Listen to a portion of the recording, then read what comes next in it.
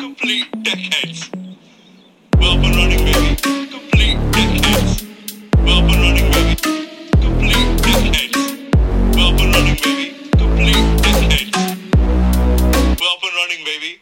Hello and welcome back to the Complete Tech Heads podcast with me, your pal Tommy Edwards. Thank you so much everyone who's been in touch about last week's episode with Alex Northstar, talking all things ChatGPT entrepreneurialism. I thought Alex was great. I've been keeping in touch with him on Twitter, following a lot of the different projects that he's got going on, and I would recommend that you do the same. I have been really blown away by the various different comments and people getting in touch on Twitter, LinkedIn, YouTube. It's been awesome. So this week, I am talking to the co-founder of a business that was forged in fire. Mantis Analytics was set up in the midst of Russia's invasion of Ukraine, and Anton Tarasyuk, I hope I'm pronouncing that correctly. I'm sure I'm probably not, though.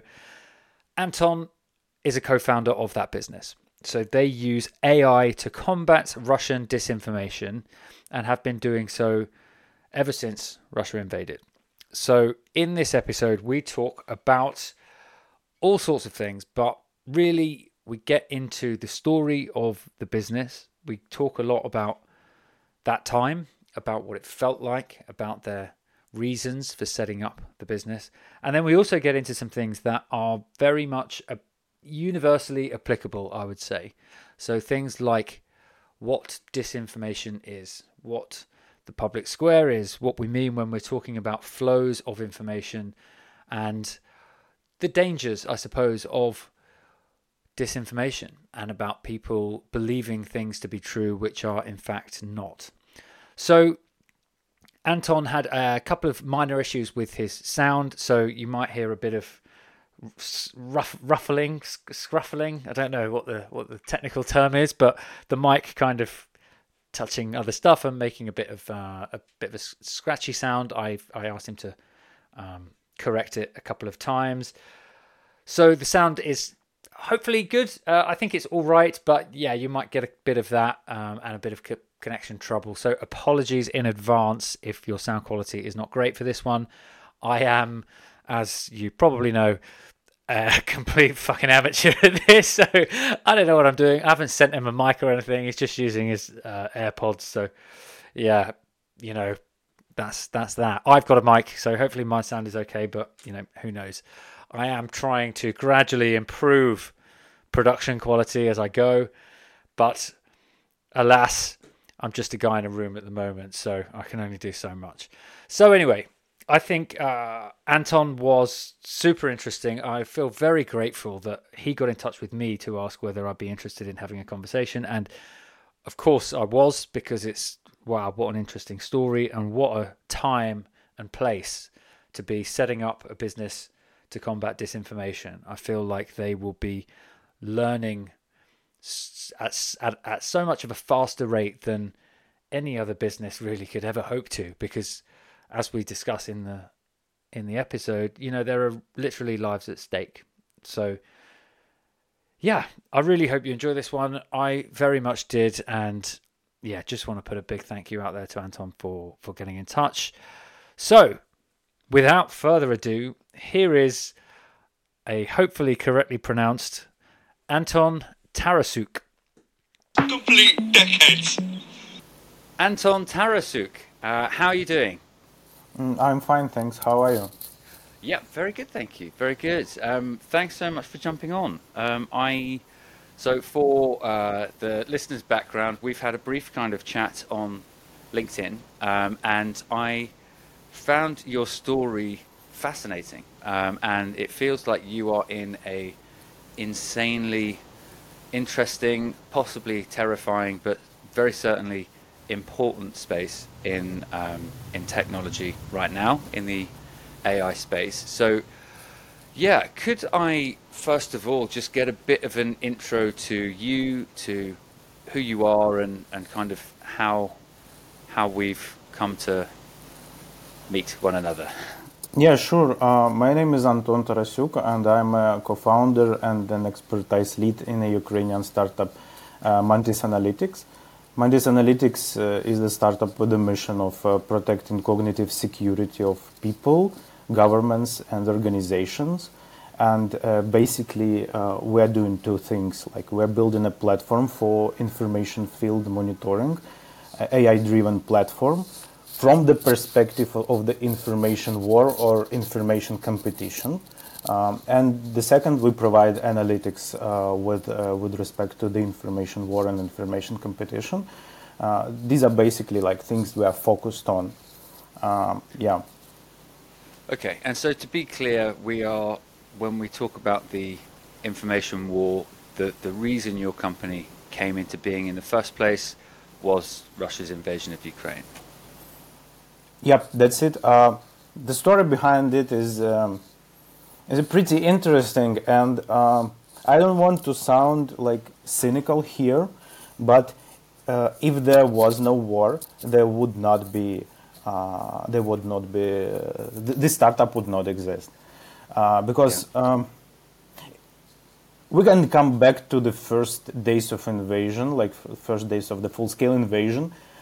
I was in Kyiv in these days, and the atmosphere atmosphere around was like people were shocked because of the unexpectedness and unprovokedness of the aggression being unfolding, and people were trying like to understand how to navigate this space and how to contribute. So the attitude was like, and I'm not exaggerating here, like people just literally try to understand how can I contribute to the resistance, how can I contribute to the victory.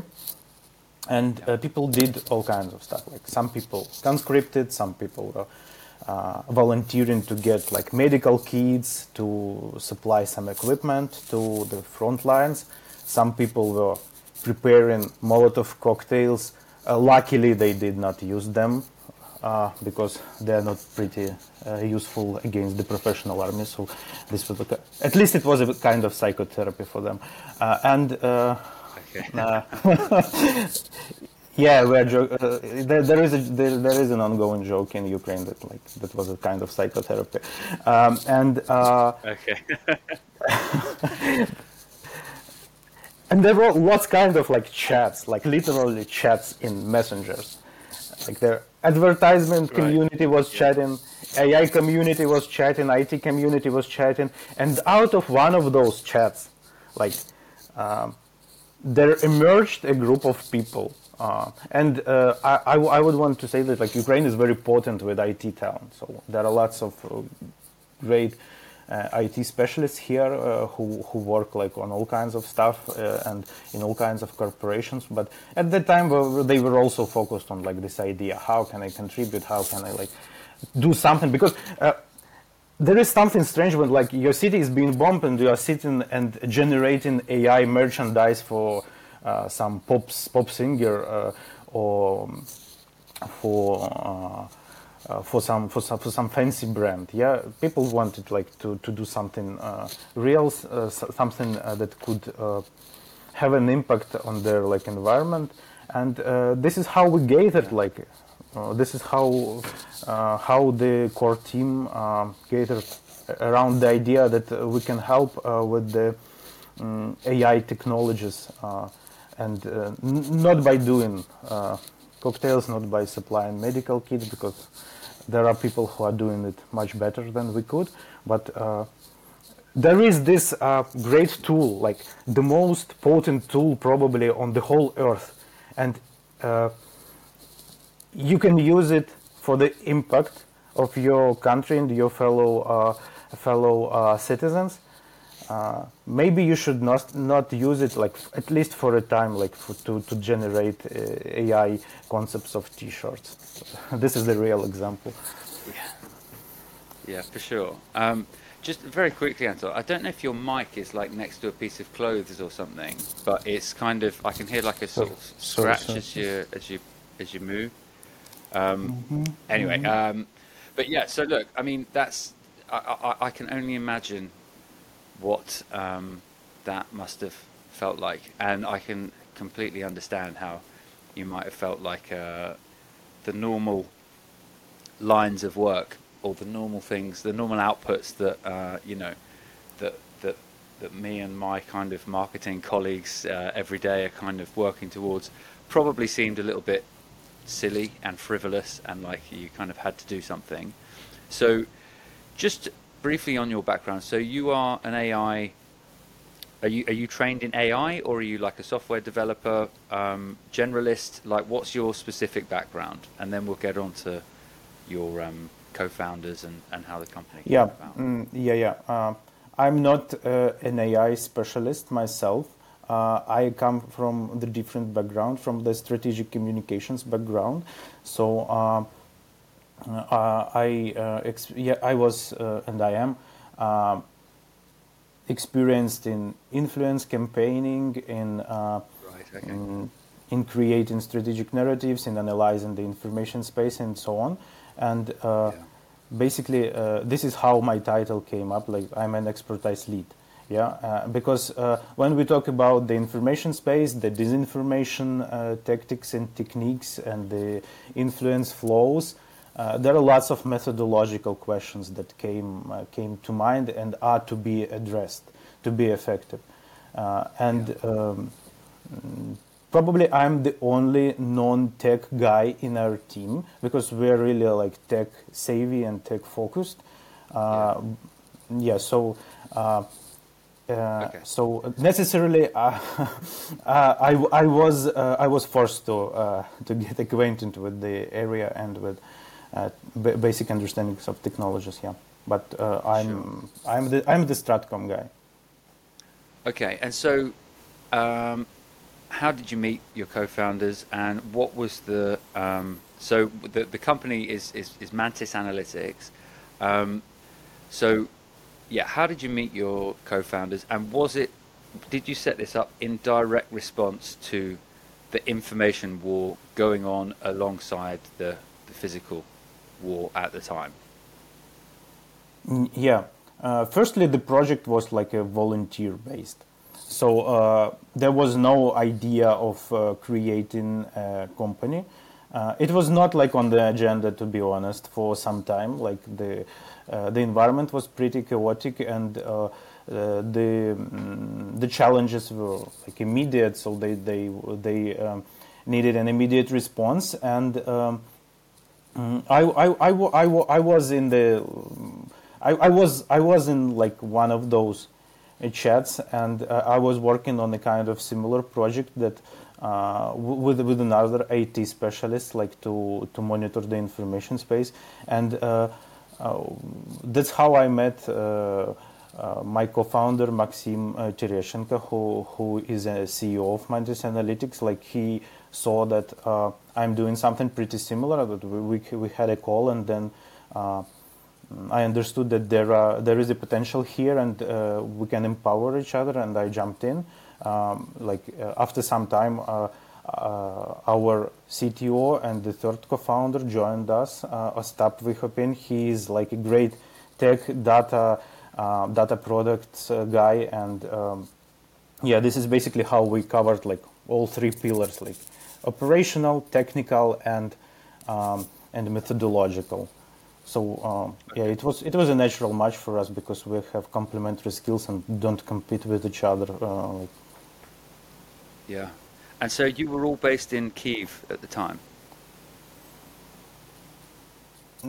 I was in Kyiv at the time, but Yeah. but my colleagues like were moving between Kyiv and Lviv. So yeah, we're all in Ukraine. Yeah, we're all staying in Ukraine right now. Yeah.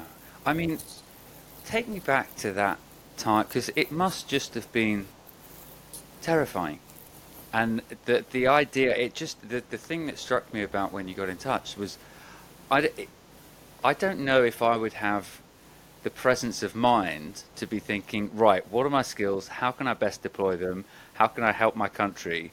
I think I would have just been like, I really just don't know. So like, how did you kind of assemble this team with a clear-headed mission to build something that can actually help in the midst of what must have been a terrifying event. Yeah, I would say that to have a kind of mission in these circumstances is the way to clear the head, because there is so much going on. Like people saying all kinds of stuff. People saying around you say some all kinds of crazy stuff. The information sphere is overflooded with rumors, with disinformation, with panic, with just who knows what, and you just. I don't know, and people say that it wasn't. It is still common. Like you just sit and you think like, how can I contribute? Because the minutes that are passing by like are considered to be waste of time, and I think that's just the stress working on you, and it came pretty naturally, to be honest. But I guess that helped. That helped because when you know what to do. You don't have much time to wonder about the circumstances that may be grim sometimes. Yeah, yeah. Okay, so let's get into what it is that you're actually doing then. So, first of all, if you could just kind of describe what the information space is between Ukraine, Russia, the rest of the world, like, because I feel like I feel like I see bits of it, and I want to talk about like NAFO fellas and like the OSN communities and all of that stuff. I feel like the rest of the world sort of sees it because we're in a global social media space, but like it's very kind of it's a very particular kind of network. Right, like just describe it for me. The world that you're working in. Yeah. So I would begin with like what was happening in Ukraine in those days, like in the first days. So yeah, this war is the most probably digitized war in the world. From the beginning of history, and this war is the most disinformation, so to say, war. So from the beginning of the war, there were lots of false and harmful information spreading around, especially in Ukraine. Like from the first day. So I would give you like one example. From the first day, there was this news coming out that there are like some kind of marks on the streets, like graffiti marks, and that Russian agents, for some reason, put them on the streets to help the rockets and the artillery aim at the right direction. So this is the total nonsense. How can rocket understand that there is a mark being put on the street? Yeah, but yeah, but. So just to be clear, that was nonsense. That was total nonsense. But people under the stressful circumstances, their cognitive abilities are probably not at their high level. They're stressed. They do not know how to navigate the space, how to understand what's going on. This is their first experience of the real war going on, and. People get paranoid, so they think that there are actually these people who are putting these marks, and they try to be paranoid with respect to you. Like you are going somewhere, like I don't know, like in the shop or whatever. They see that you are not from the area. They're getting really suspicious, and when you are at war, the suspicion may be the life and death problem. And as far as we understand right now, this was an information campaign, probably of Russia's origin, because it helped to really spread the panic in the cities. But that's the total nonsense. Like, how can a rocket find the mark, like real this little graffiti mark? When you think about it right now, that's just stupid. Yeah, and this is the information space we woke up in on the February in the February 2022, and Yeah. So what you're saying is people were already insanely paranoid about Russia well before they had invaded, because clearly the invasion was not the beginning of this, was it? I mean, Russia had been, secretly operating in Ukraine since like 2014, I believe.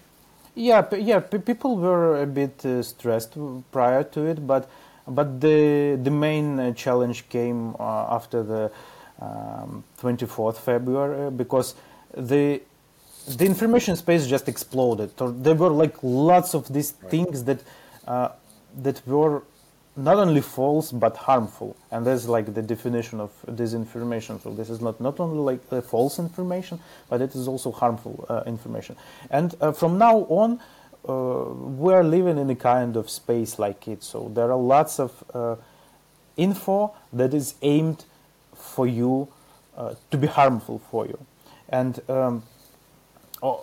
to like understand what's going on, it is not only needed to understand what actual people are saying. So it is not enough to look into like what some person in Russia says, what some of the narratives are being pushed. There is a need to look into information flows, because the amount of data and the amount of information is so huge that it is not about like some kind of separate piece or some kind of opinion. It is about the flow, and Right. when we're thinking about disinformation, it is mainly about the flow. So it is not about some one separate piece being investigated. It is about the flow, and it is about the direction of that flow.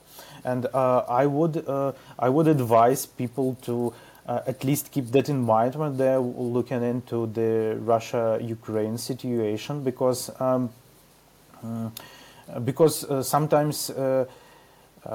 sometimes you do not understand that you are being influenced right now, and the idea behind what you are reading or what you are looking into is to actually to harm you.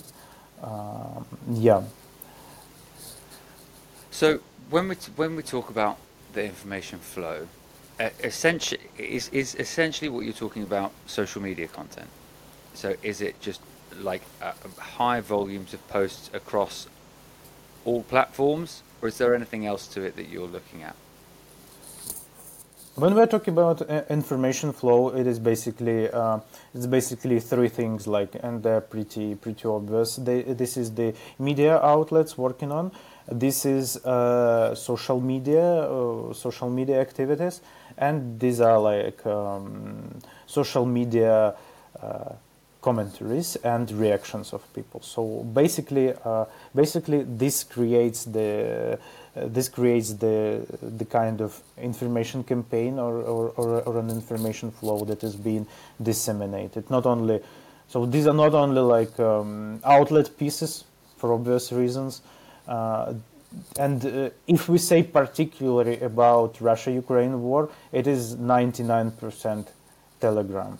So Telegram Messenger is the main app that is because it is pretty not pretty. It is hugely popular in Ukraine and Russia, and this is the focus of it. So if you want to see the latest news or latest things that happened with respect to war, you should look into Telegram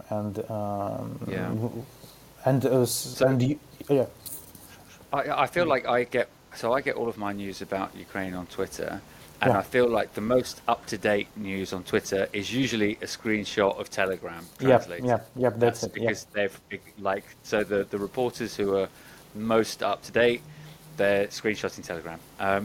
So I mean, but Telegram must be very difficult for you to do analysis on, right? Because like a platform like Twitter has quite an open API that you can run data on quite easily. I would think Telegram's whole kind of selling point is encryption, right? So that must be much more difficult. Mm, it is a bit of a difficult problem, but we managed to do it, we, and we managed to do it compliantly, because one thing of Telegram is encryption. The second thing, it is uh, not so heavy on compliance, to be honest. Yeah, Right. so Okay. yeah, it can be So it's worked on. possible, and Yeah. so you're spending most of your time monitoring Telegram then, in that case. We at Mantis monitor all kinds of stuff, but we're focused on Telegram specifically right now for the reason of the Russo-Ukrainian war going on, and we have our own data storage with respect to Telegram. Okay. And so, I guess, so what is it that you are looking for? So, you're providing analytics on the flow of information. Presumably, there's qualitative as well as quantitative information you're looking for. So, by which I mean, are there keywords that you're looking to understand? Is it just from is it particular accounts and their networks? Like, what is it about the actual information itself that you're looking for? Yeah. So first of all, let's sketch the pipeline. Let's sketch the pipeline, and it's Okay. pretty easy to grasp. So when you are talking about the some information activities, and they're pretty similar, like to marketing activities. So they're not like very very differentiated. There are some peculiarities, but I guess they're pretty similar. So you have the analysis. You should understand like what's going on. The second thing, you are building some kind of a strategy around it, and then you are executing.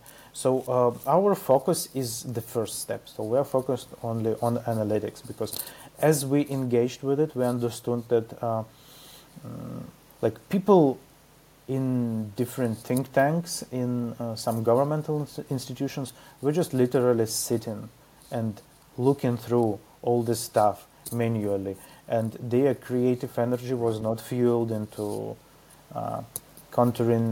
creating counter narratives, into briefing stakeholders, into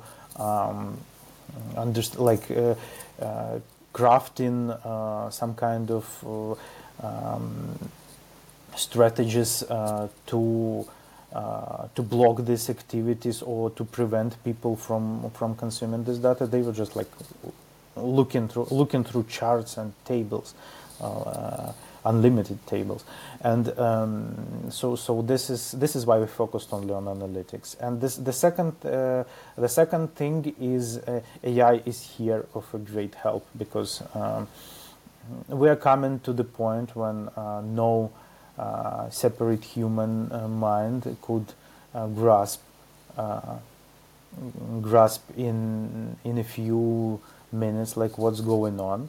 So there are the cognitive abilities required to quickly look what's going on, and we're speaking about the importance of reaction in real time. Yeah. The cognitive abilities of the human mind are pretty limited with respect to the amount and quality of information that is being disseminated. What we look into, and I'm coming to the answering your question directly. What we look into firstly the main narratives, the information flows, or the information campaigns. You can call it probably by these names being communicated right now. We are training our models to detect them, because there is one way you can look into them. You can look into them by keywords, but keywords are pretty reliable on a human bias, to be honest. So there is the analytical judgment of a separate researcher behind them. So he or she decides what keywords are being used, and something could be missed. AI has no does not have these biases, so it can find these narratives with a more in a more accurate way. And the second thing we are looking into is the sources, because when we are speaking about disinformation space, it is one of the criteria that could help to understand whether it is or whether it is not a disinformation is the source. Yeah. There's the source is clearly very important. Keywords important but not super reliable because they're subject to the biases of whoever's programmed the keyword analysis, and so AI is doing something much more subtle, presumably, which is getting a deeper understanding of all of the different information, not infrastructure, landscape, and able to draw narratives out of this high volume of content that's just going all the time. Is that a fair summary? Yeah, it is fair. It is a fair summary. Yeah, and as far the word summary goes, we are also summarizing the information, because when you are working with these huge information flows, there is no reason to actually to dig into nuances here, because we're speaking not about the quality data, not about quality content, or even like representative content. So we are not speaking about, for example, of the statements of officials. They are included into it, but they included into it like as a part of the flow, and they could and they should be analyzed also separately. For example, there is the difference between like what some official is saying, for example, Russian official, and the news and social media communicated around this. There is the difference between this piece as the separate statement and this piece as the part of the flow. And when we're speaking about like understanding the disinformation flow, we're speaking about the flow. And this is it. Yeah. So do you? Sorry, go on. I was saying that the fourth thing that we are doing is we are working on automatic disinformation detection, and this is the whole different story. The whole this is the whole different story with respect to methodology, with respect to technologies, and I would just like to see that we are not as the company. We are as a humanity probably are at the beginning of the process. So there are discussions around this process, like whether it should be even in place. For example, there was the piece by a U.S. Israeli journalist Jacob Siegel, who said that the whole idea of disinformation is hoax. So we should just rely on these discussions and being nice to each other and being open to each other, and like this old public sphere sentiment that is pretty popular in some circles. Look, so I think that's you're right. That is a question that is, global, right? Like it doesn't just apply to the Ukraine war. It applies to the world. So how are you? I suppose the counter to that in the Ukraine case is that, this, like there's real information about the battlefield, right? That like people are pretending that towns have been taken over or not or whatever. People are lying about real battlefield information, and so there's a real need to be able to distinguish between what's true and what's false, because lives are at stake, right? So you can't just say, oh well, let's all just have a conversation about it. You need to find real facts, and so that's where things presumably like open source intelligence and all of that come in. So how are you? So I've got a couple of questions actually on the back of that. But first one, what do you mean by the terms misinformation and disinformation? Do you have definitions that you work with at Mantis? Yeah, that's a great question actually, because when we dig into this stuff, we can see a lots of terms being used, and there is little of clarification here. And when we speak about AI, we should be pretty clear, because it is a formalist medium and it needs to be provided clear list of criteria, and clear list of criteria should rely on clear definitions, or at least of sets of definitions. So when we speak about disinformation, we can compare it with the two other terms, being malinformation and misinformation. So misinformation is basically the false stuff. For example, there are communities that are speaking about flat Earth. This is not a harmful information. On a large scale. On a large scale, you can spread dumb things. No harm here. And malinformation is basically harmful information. For example, you have a CEO of a company.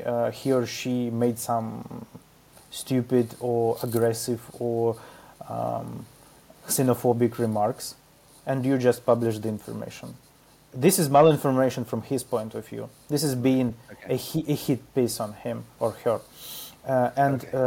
This kind of information can be even considered of public interest, because this is what journalists can do. Yeah, right. Yeah, and if a public figure is, a racist or something, it's probably in the public interest for everybody to know that that's the case, right?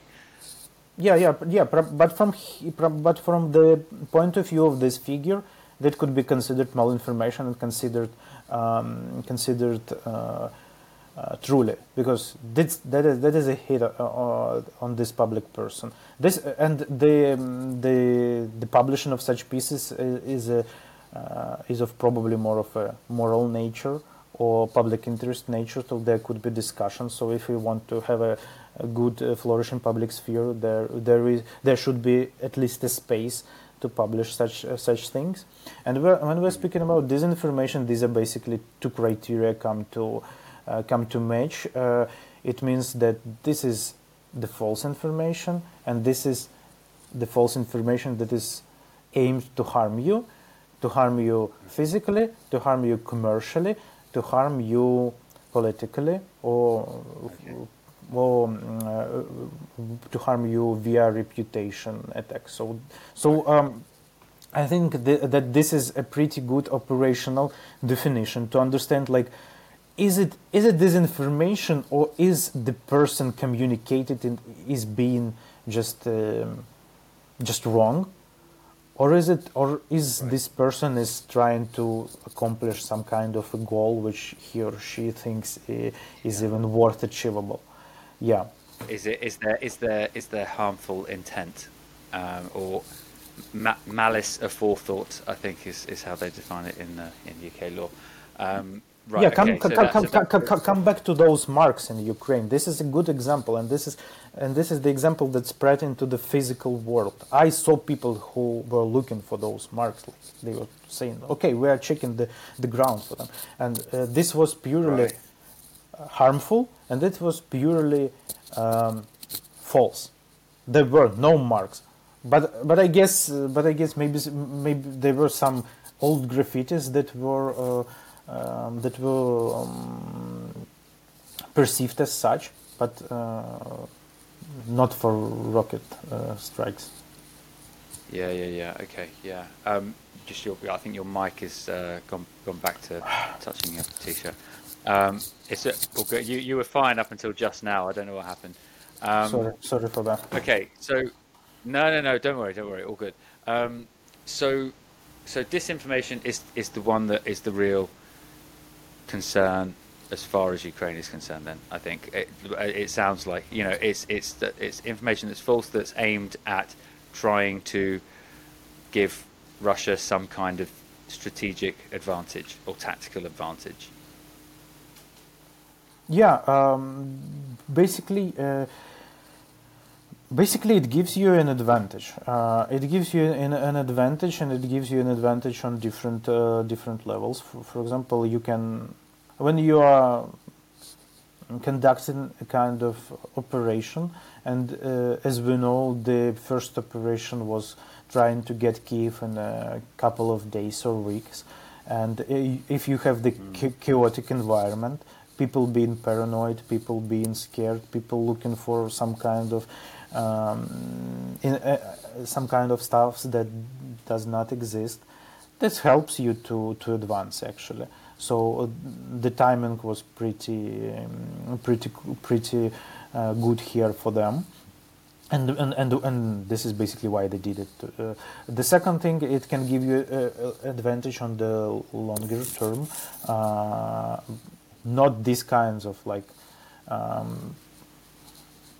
not this direct chaotic information being spread, but spreading the false narratives that are for long-term usage. For example, the narrative that Ukrainians are Nazis and that there is a Nazi regime.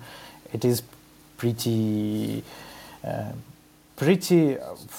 obvious disinformation, because this is the false information, this is harmful information, like aimed to get not the physical harm, but the reputational harm, and to harm on a longer term. Yeah. So do you distinguish between like the kind of you mentioned Russian political figures, and so do you distinguish between like the top level political disinformation or misinformation or information flow, and like the what's going on the battlefield? So like people who are actually there, soldiers who are like posting updates onto Telegram or whatever. Is there a big kind of gap between those, or do you see it as all one information space? There are different levels of granularity, so you can, and we aim to make it as granular as possible, because the idea of the flow is the idea that there are subflows in it. So this is the flow can be of this scale, of this scale, of this scale, and this can be the one flow. And there are different sources being in play with respect to Russia's information activities. So there are official figures, there are official outlets, and Russia being an informational autocracy, to use the term of the economist Sergei Guriev from the EBRR. This is a pretty good term, because it helps you to grasp like the idea that the activities of the main outlets are usually coordinated and orchestrated in the following way. So there is a good reason to look into them separately, and we do it. There is so you can think about it this way. There is something that can a public figure, for example, Russia's Minister of Foreign Affairs Sergei Lavrov say. There are things that he could not say. What he could not say would say some kind of Russian outlet, some kind of Russian media or Russian expert. Right. What he or she could not say, this expert could not say, would say a kind of independent in quotes journalist. They call it war correspondents, and they're basically headquartered in Telegram. And when you, as you say, see some kind of news about Russia-Ukraine war in Twitter, this is probably a kind of a kind of information that could be sourced to these Telegram channels of Russia's war correspondents, and they say much more than the public figure or the public outlet could say, and there are also the next step is the communities or separate channels of the soldiers or the servicemen who are engaged into the war, and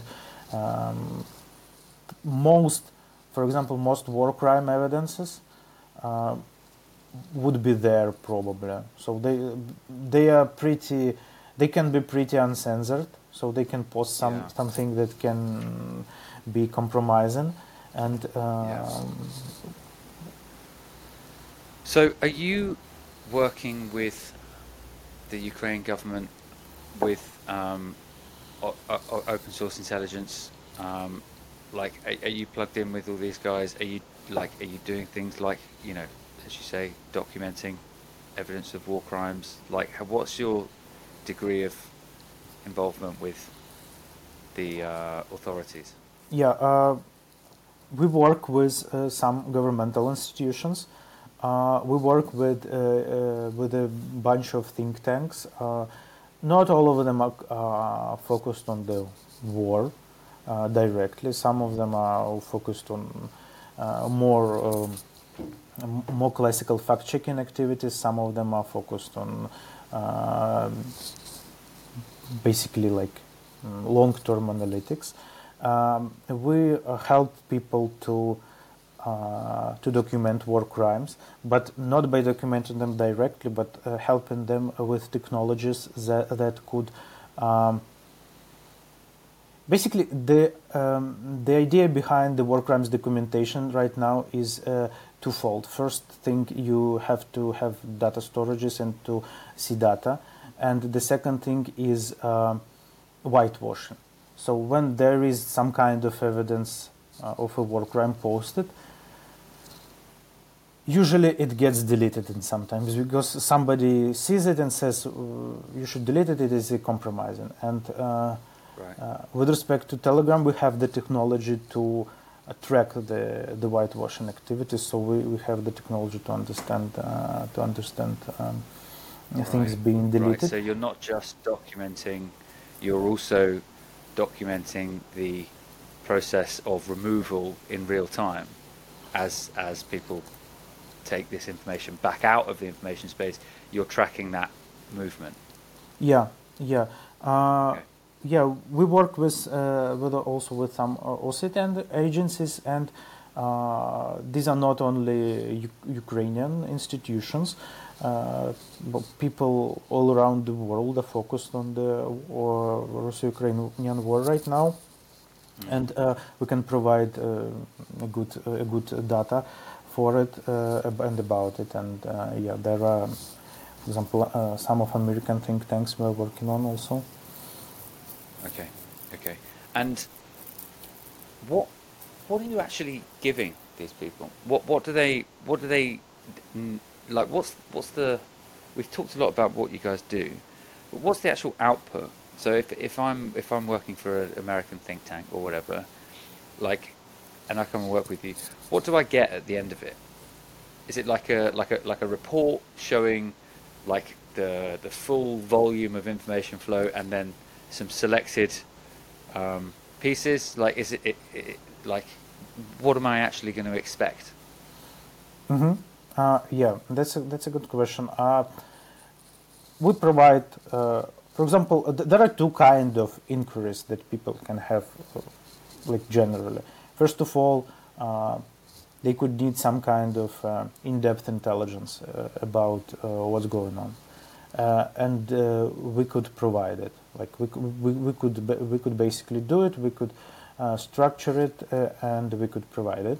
The second one is we are building a platform, which and the idea of which is basically to give people a tool to make most of this intelligence research by themselves, and we are providing providing people with the access to the platform. Right. Okay. So you have a platform that people that you can sell access to. Yeah. Yeah. Yeah. Okay. Great. Okay. Great. So I guess what's your plan? Like, what are you aiming to continue to grow outside of Ukraine and do in-depth digital analytics on all sorts of different things? Are you focused on the war effort only at the moment? Like, what's your plan? Mm, the the plan really depends on the situation unfolding, and the situation unfolding, as far as we see it and as far as I myself see it, that the information war or information competition is not the thing that will go with the Russo-Ukrainian war.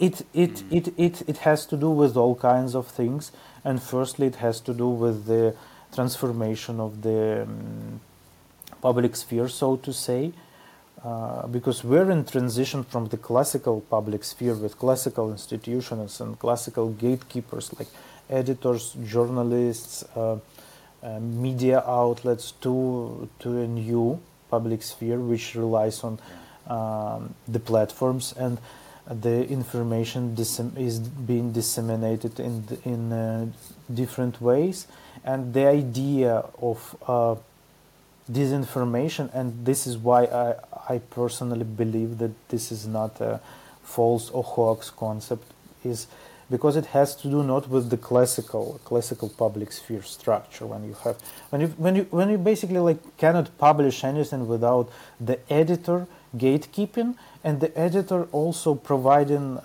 some services for you to make your piece be match some kind of criteria, like fact-checking excellence, stylistic excellence. Like nowadays everybody can publish anything, and this is why the whole problem is created, because the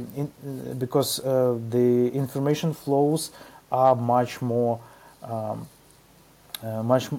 much larger than they were, and the logic of platforms is a different logic from the classic public sphere institutions. So this basically creates the situation when there is a huge competition, and everybody takes part in this competition, and the industries that are experts in this in hacking this competition, some or trying to hack, are flourishing. So, for example, PR lobbying industry is growing. The amounts of political manipulation in digital spheres are growing. So there was this Oxford University report that said like more than 80 countries are being engaged into some kind of political manipulation in social spheres, and the speed. 80. Yeah. Yeah. Wow. I Yeah. haven't seen that. I haven't seen that report.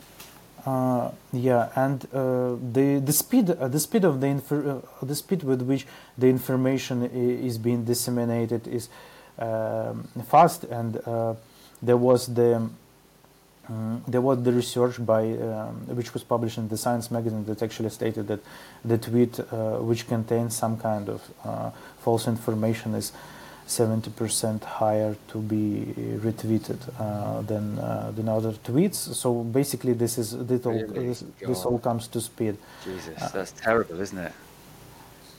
Yeah, but I think we should see it as the different logic with which public sphere is being working right now, and this creates. Well, it's like it's.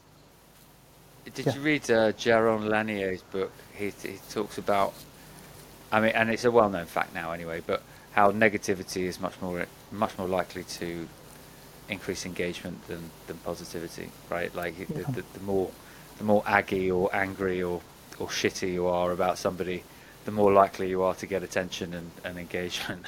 Yeah. So it's like a recursive loop of negativity. I can only imagine that in the chaos of a war zone, that's just like on steroids. Yeah, and this is basically the good example of how the platform is working. Like, if you have a gatekeeper editor, he should think, our magazine is being a bit of a negative right now, so let's put some positive piece here just for a balance. You have no of this in the current situation, and basically the commercial logic behind it would be lacking, because from a commercial side, to sell more ads you need to drive engagement, and to drive engagement you need to serve people with what they would like to consume more, and naturally people consume negative and information. what they click on more, and what they share more, and all Yeah. of that. Yeah. So the last thing I want to, sorry, go ahead. Yeah, and basically right now we are expanding. I was just coming to plans, and just in a few sentences, we're expanding, and we're starting to work with U.S. market, because we believe that this is the one of the centers of information competition, and naturally it all comes to US. Yeah. And so the last thing I want to talk to you about is AI in a different sense, which is like, how worried are you about AI generated content flooding the internet? Like, are you seeing that already with LLMs? And how much worse do you think it's going to get? I'm worried, and we're seeing it. Basically, generative AI is what is the concern everybody has right now, but there is no clarity with respect to how to address it. We see it from different sides. For example, we see that there is a corporate fraud, at least corporate fraud attempts with the use of this deepfakes. They've been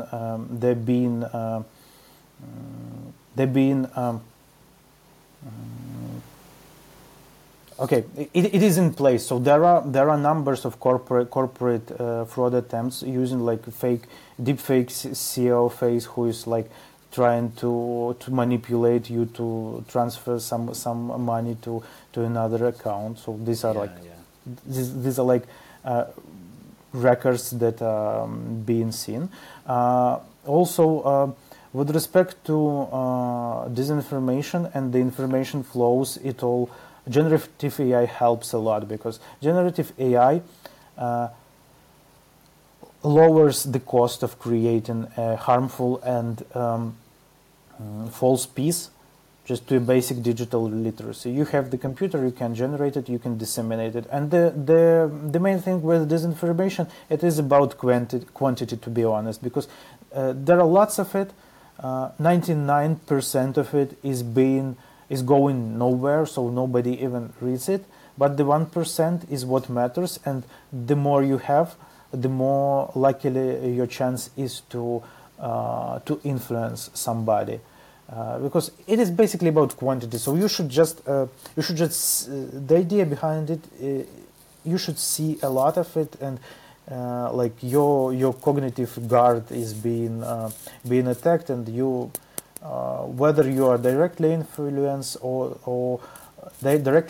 or you just you become some kind of skeptic with respect to the topic it talks about or whatever. So generative AI is a problem, and this is one of the reasons we think that AI can be beaten only with AI. Like there is no coming back to the pre-disinformation age when you had a kind of gatekeeper, a kind of manual fact checker who is just looking into stuff.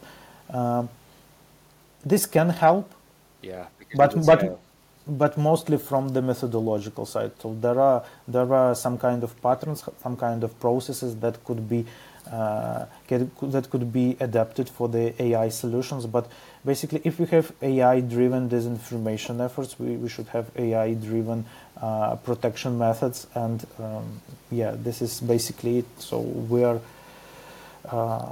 And I expect the things to become much more grimmer with respect to disinformation activities, because this is the cheap, harmful, and false data that can be spread in minutes. Yeah, and I mean, it's not just about wars either, is it? I mean, you can imagine it in all facets of life. I mean, especially with, democracy and, elections. You can just imagine candidates just inventing millions upon millions of very vocal supporters who are constantly tweeting, or not tweeting, zeeting, whatever they call it, posting, just constant messages slagging off the opposition and talking up their candidate in a really, really convincing way.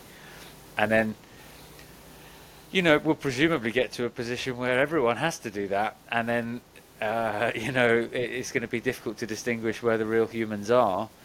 And so I guess companies like yours are going to become more and more important in that case, because we're going to be fighting this everywhere, I think. And even, on a more sort of, simple and perhaps less dangerous way in marketing. I think that you're going to have, just legions of AI bots as your sales team. Like a 10-person sales team is going to become 1,000 bot sales team, all, talking to people all at once with moving avatars and, real sounding voices and generated pictures of really attractive looking people who don't exist.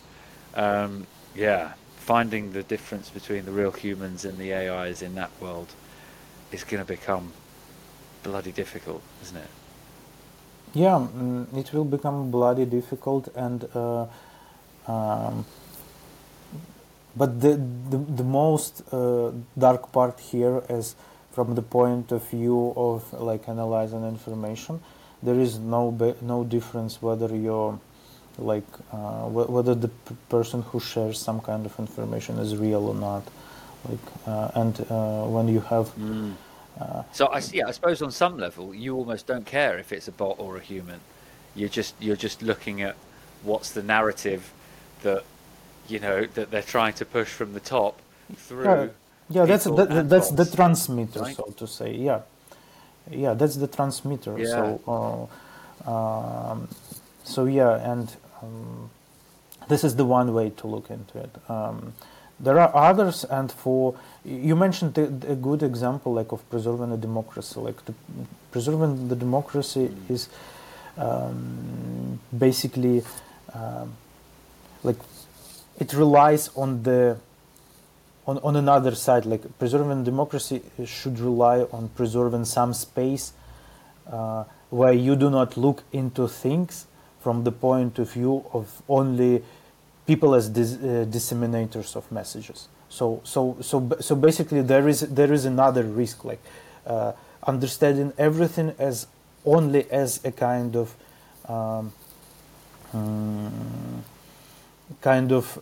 malicious information being put or not, like whether it is pro us or against us. So this is basically the risk, the political risk here. So just to eliminate all the spaces when you have this kind of shared agreement that you are not looking into what the person communicates to you as a kind of influence campaign on you. So you should not look into the person as trying to sell you something, basically. And the idea behind this AI solution that it is easily it will become easily to sell you something, and it will become not so easily, but to prevent this selling. And what suffers from it, the discussion and the democratic process, which is basically like the current unlimited dialogue between citizens, will suffer from it. And that's just the concern that probably should be addressed not only by tech companies, because tech companies are driven by another motive, but also by regulators and political actors. That's just the question that we all will address at some point. Yeah. I mean, how do we have a political debate if nobody knows who's a human or not? Yeah. Yeah. I mean, who knows? Yeah, I don't expect you to know the answer, but yeah, I mean, it's a crazy thought. Well, look, I mean, I guess for that reason, among many others, you know, companies like yours are important. That's why we need smart people working hard to try and figure this stuff out, right? Is to preserve democracy and to preserve a way of life that we've become accustomed to over the last, century or whatever. Yeah. Well, look, is there anything else that I haven't discussed that you would like to let the world know? Well, maybe not the world, my followers know. Is there anything interesting that I haven't addressed? I don't know. I think you addressed all the right topics, and I don't know. I just would like to say that the AI world is pretty interesting and awesome, and your podcast is a great media to translate the message and different opinions, whether it's AI doomerism, AI disinformation content, or even AI girlfriend discussions. And yeah, that's the fascinating stuff. So yeah, oh man, AI girlfriends. Don't get me started on AI girlfriends. Yeah, very worried about that. I mean, yeah, look, I mean that's given the conversation we're just having. Like, yeah, what's the world going to look like when everyone's got an AI girlfriend rather than a real one? And then, how are they going to be influenced? That's a whole nother thing. But yeah, well, look, Anton, thanks so much for coming on. I've really enjoyed talking to you. I am, really feel privileged in a way to get to talk to you, given that you've forged your business in the fire of a war, and I wish you every success. I will certainly be keeping in touch and keeping up to date with what's going on with you, and come back on anytime. Thanks a lot, Tom, and thanks for having me. Thanks for your openness, and thanks for the great job you are doing with hosting the discussions on AI at your platform. That's pretty valuable stuff. Thanks a lot. Thanks very much. Cheers. Complete Deckheads.